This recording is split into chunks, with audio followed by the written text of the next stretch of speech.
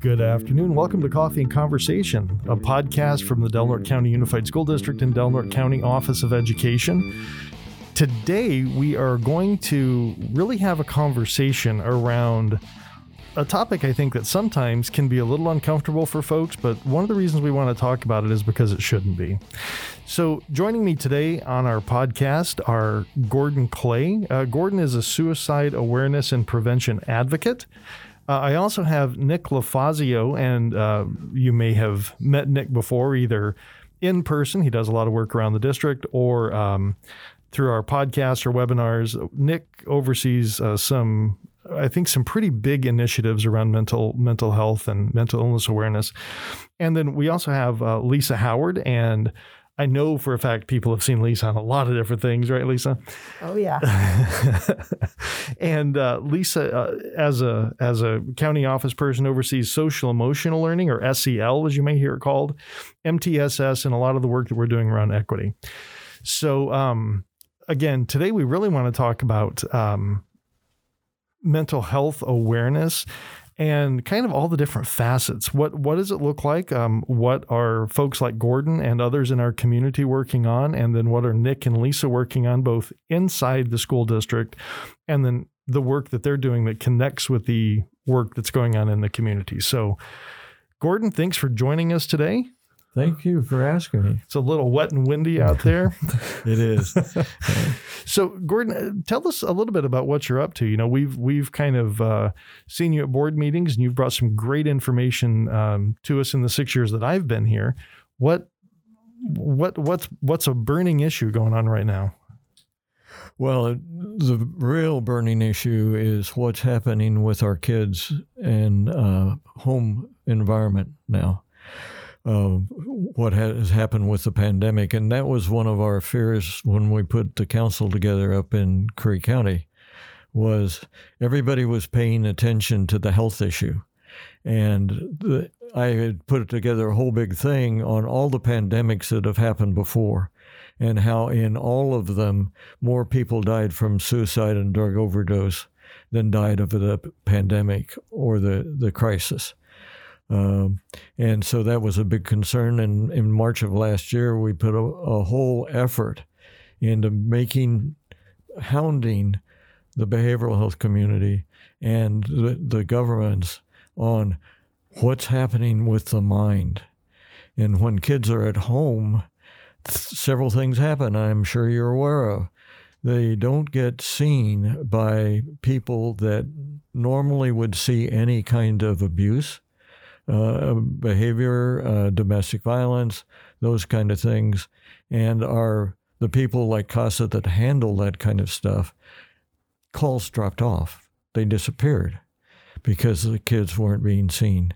And then it started building up that we were seeing when they were actually seen by people, there were some pretty drastic things, at least up in Curry County. Yeah, well, and Gordon, that same thing played out here in Del Norte County because, Nick, I think you and I were talking about the referrals for child welfare services, and at one point they were down, oh my gosh, like 50, 60% from the year before. I think it might have been closer to 70, actually. Well, and I think you were sharing with me too that we had more referrals to out-of-county placements than we'd ever had too. Yes. Yeah. So, yeah, we definitely saw that, Gordon. Well, and one of the beautiful things from the pandemic, thank you, pandemic, not have much, but is what it opened up in my belief system of telehealth, because there was so much resistance in insurance and everything else to telehealth. And so all this time, marginalized communities have not been served by behavioral health because they can't get to it. Veterans, all that kind of stuff. And it really opened up a bigger acceptance, and within the educational community with teachers, that here's a technique that I know how long it took them to get smartboards, like 5 years to get people used to smartboards. And this happened like that. Uh-huh. So we really opened up a safety net. Now the problem is having the practitioners, particularly with 988 coming in as next year, having enough people to refer to. So if any of these kids that are graduating here want a profession, I think behavioral health is a really good one to look at. Well, yeah. And Nick, I think that's a lot about what your grant focuses on, right? Yeah. So I work with CalWell. So that's a state grant that's overseen by SAMHSA. And a lot of the job there is collecting the numbers on referrals and the access to mental health in the community. And Lisa, I know you and Nick work very closely together. I think your desks are right next to one another. What does that look like as you guys have been kind of looking at connecting, really connecting some of the data and the governmental things to the community-wide things to address those issues that Gordon's been talking about? So as Nick and I work together on addressing equity and access in our community, it's our students, our families, our staff, everybody who needs a service. How are they able to do that? And how can we improve that link? And so we work on projects together like connectdelnort.org, where we have at a finger's tip access in just a couple clicks away to all of our local agencies and services, nonprofits that might be able to help in services specific to what they are looking for, and whether that's families or education, careers, any kind of health issues that are included there. But now, Gordon, I know that we're not completely relying on outside folks either, right? Because one of the things that you've advocated for, or one of many things that you've advocated for over the years, has really been for families to really understand and be able to have maybe a difficult conversation about mental health and in its most extreme, I think, manifestation. It shows up as these kind of horrific behaviors as far as extreme addiction, but ultimately could be suicidal ideation or suicide attempt, right? Right. In fact, we got a proclamation from the school district, from the county of Del Norte, and from the city of Crescent City. And each one of those opportunities, I was given the chance to make a short acceptance speech. And I did talk about directly to parents, and that kids are very curious. You need to be better prepared to talk to them about mental health and what it is, et cetera. But they are curious and they want to know about that. And I gave them some steps to go through. Here's what to look for if your child is concerned, et cetera. And over time, what I've seen, because our coastal rural communities do not have the level of behavioral health that we need and that we are desperate for, where do we go? I don't want people to call 911 unless they have to, because that involves law enforcement and they work under totally different rules. And so who to go to? You, the family. Learn the simple risk factors and learn the simple warning signs and learn how to talk to somebody about it and make it almost a daily conversation. I was just on with our data committee in the Alliance to Prevent Suicide for the state of Oregon. And somebody said, "How are you?" And I said, I have a campaign to eliminate that from our conversation. Because you don't care. It's just a statement.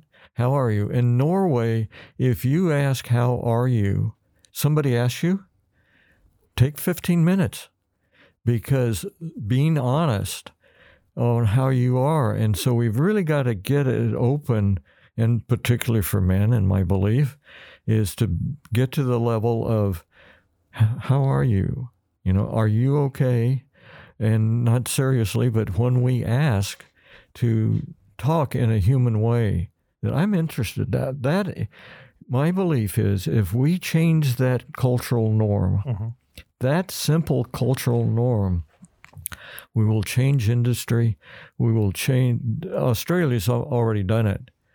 They've got whole campaigns with rail the rail's a big industry there, and they've got videos that show the hey, John, how are you? And an Aboriginal man and this man that have connected as mates, workmates, and introduce that, and it's accepted in the business activities. If you notice somebody that is having some issues, are you okay? And we don't dock you time or pay because they know that it's needed to be aware, and particularly here in our country, in this where is first responders and law enforcement, because they're very susceptible to suicide. But if they admit that they've got a mental issue, even depression, they could lose their job. Military, same thing. They could lose their job.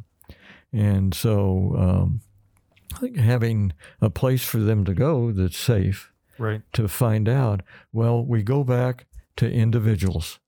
And the individuals are the ones that can notice and prevent the crisis before it goes out to the world and to be dealt with. I love the way you think.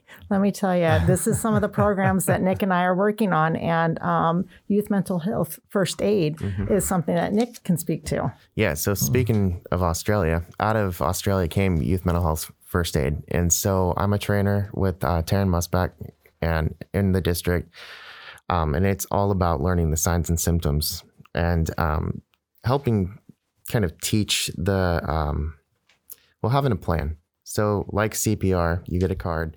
After youth mental health first aid, you're certified and you get a card. When you come home, it has an action plan to take when you see the signs and symptoms on your kids or any young adult in the community.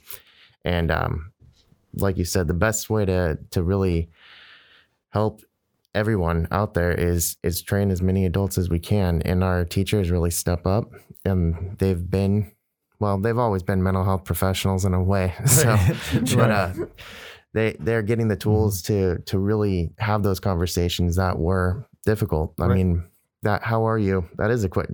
I see the look on people's face when they ask me how I am, and I tell them too much.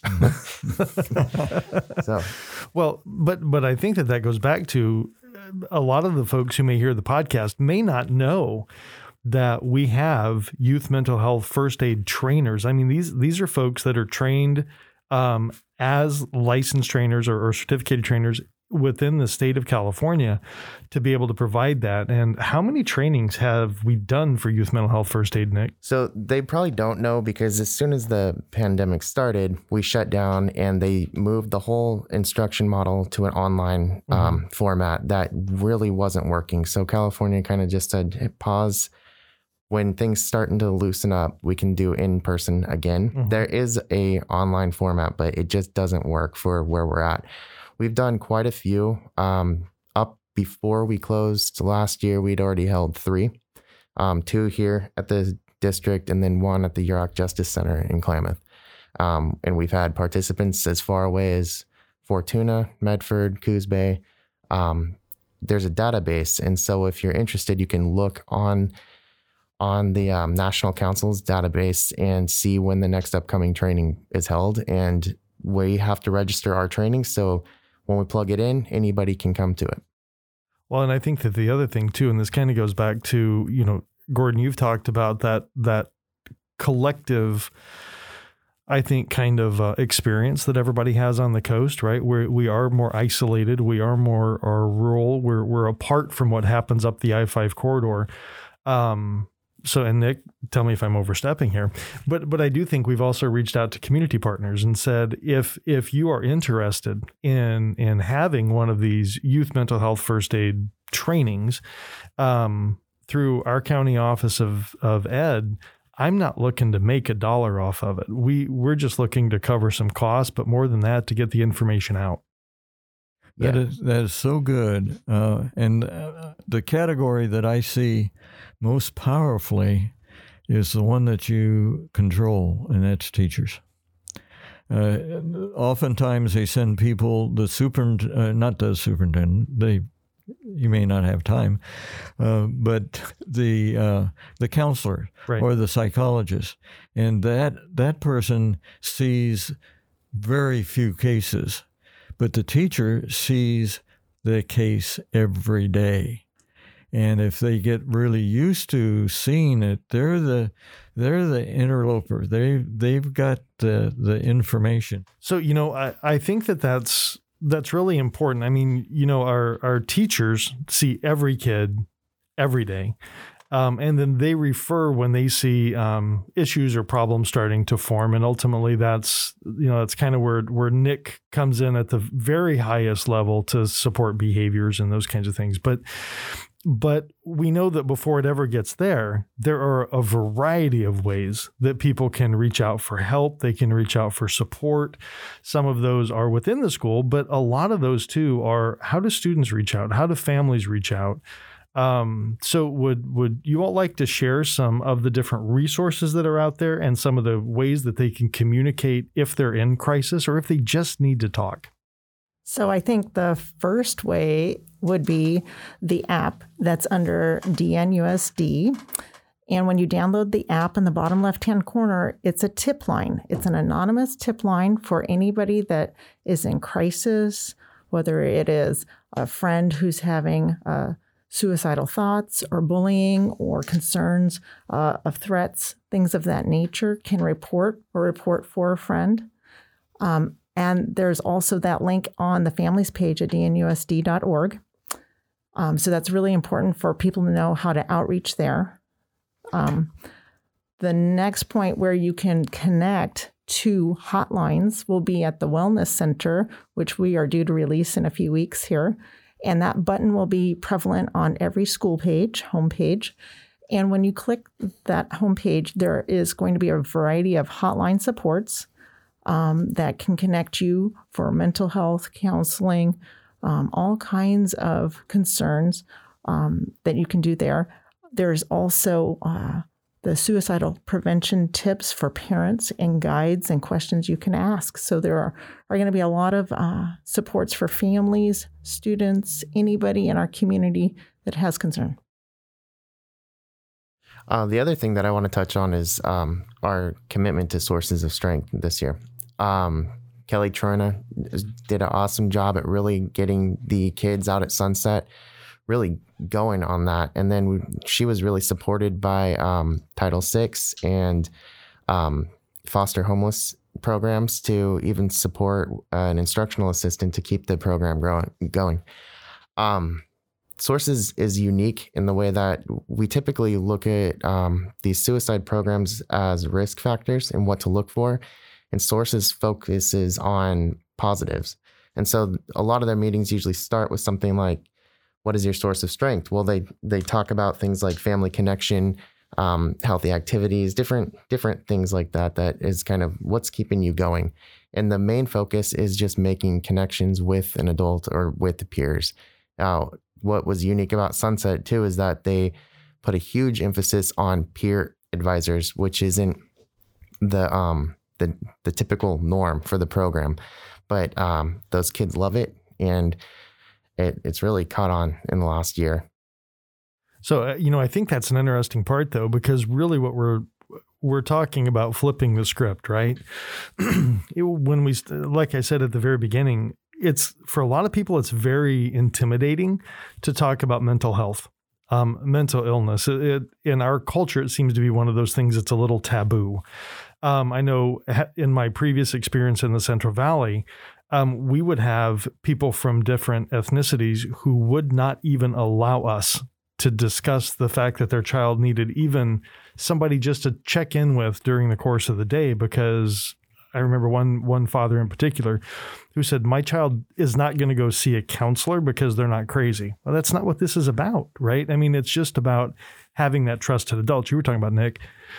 And so really it's flipping the script and talking about what are those strengths that people can build on so that it doesn't turn into that anxiety, that depression, that compounding mental health issue that could then lead toward suicide or suicidal ideation. Yeah, and I do want to say that was brought to us by UIHS, Right. And it's really a big support. It really started out, I believe, in South Dakota with a lot of the tribal lands there. Well, and Gordon, you also have a resource for folks. Yeah, I've got a couple of resources. What we've done is a special brochure for Del Norte County, and it's got all of the warning signs and risk factors and behaviors to look for, and then it's got a listing of the 4 steps to take in handling the problem. And these are actually located at 47 retail locations in Crescent City. Mm-hmm. And you can go to the zeroattempts.org/delnorte.html and get a listing of those where you can pick one up. And I encourage everyone to do that so they'll have it in their home to refer to and help a situation in its prime when it's happening. And the second one is very important. It's a text line that's been around since 2013. And it is incredible. It is 741-741. And the fact is that millennials are the first generation that are total cell phone related. They text. And Generation Z texts and Generation Alpha texts. They don't call. 74% will not call a phone line and talk about a crisis. Mm-hmm.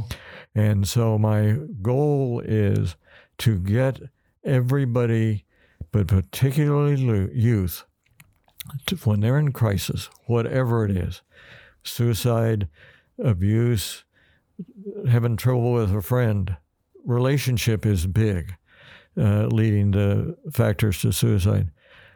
Text 741-741. And it is an incredible service. Well, you know what? We're kind of at the end of this podcast time, and there's been a lot of information. I'm sure that we could keep going on this for a lot longer. I mean, honestly, you guys bring so much to the table. We have so many more resources, I think, now. This is my 26th, 27th year in education. There's probably more available now than there has ever been before in supporting students and families. And again, we're not just stopping within the walls of the schools. You know, I think between Gordon, what you bring to the table, and Nick, what you and you, Lisa, are doing, it really is bringing the community together to solve problems that we unfortunately see more of per capita in our area than other parts of the state and the country. So I just want to thank you all for the work that you're doing. I mean, without the three of you, I don't know where we would be right now, you know, just in raising awareness and providing supports for our students and their families. And if anybody who listens to this podcast are interested in any of these resources, we'll have a link on our website, dnusd.org. And some of the resources that Gordon was talking about, the flyers, we will have those posted online. The resources that Nick and Lisa were talking about, especially the new Wellness Center website that will be up and going here in a few weeks. There's another website that I don't think that you guys necessarily hit on, and that's the Connect Del Norte website. And on the Connect Del Norte, when you go there, it's an unbranded site, so it's not going to look like it belongs to the district or the county office, but it will lead you to over 200 other partner resources for healthcare, mental health care, and quite honestly, things that also link and contribute to mental health. You know, we have a lot of folks who suffer from a lack of housing or a lack of food or a lack of connectivity or a lack of care. That website can connect you to all of those things, many of the resources that we have here in our county. So again, check out our website, dnusd.org. We'll have links to all that and more on our families page. And again, Gordon, Lisa, Nick, thank you for taking time out to do the podcast. Thank you for having us. Thanks, Jeff. Thank you.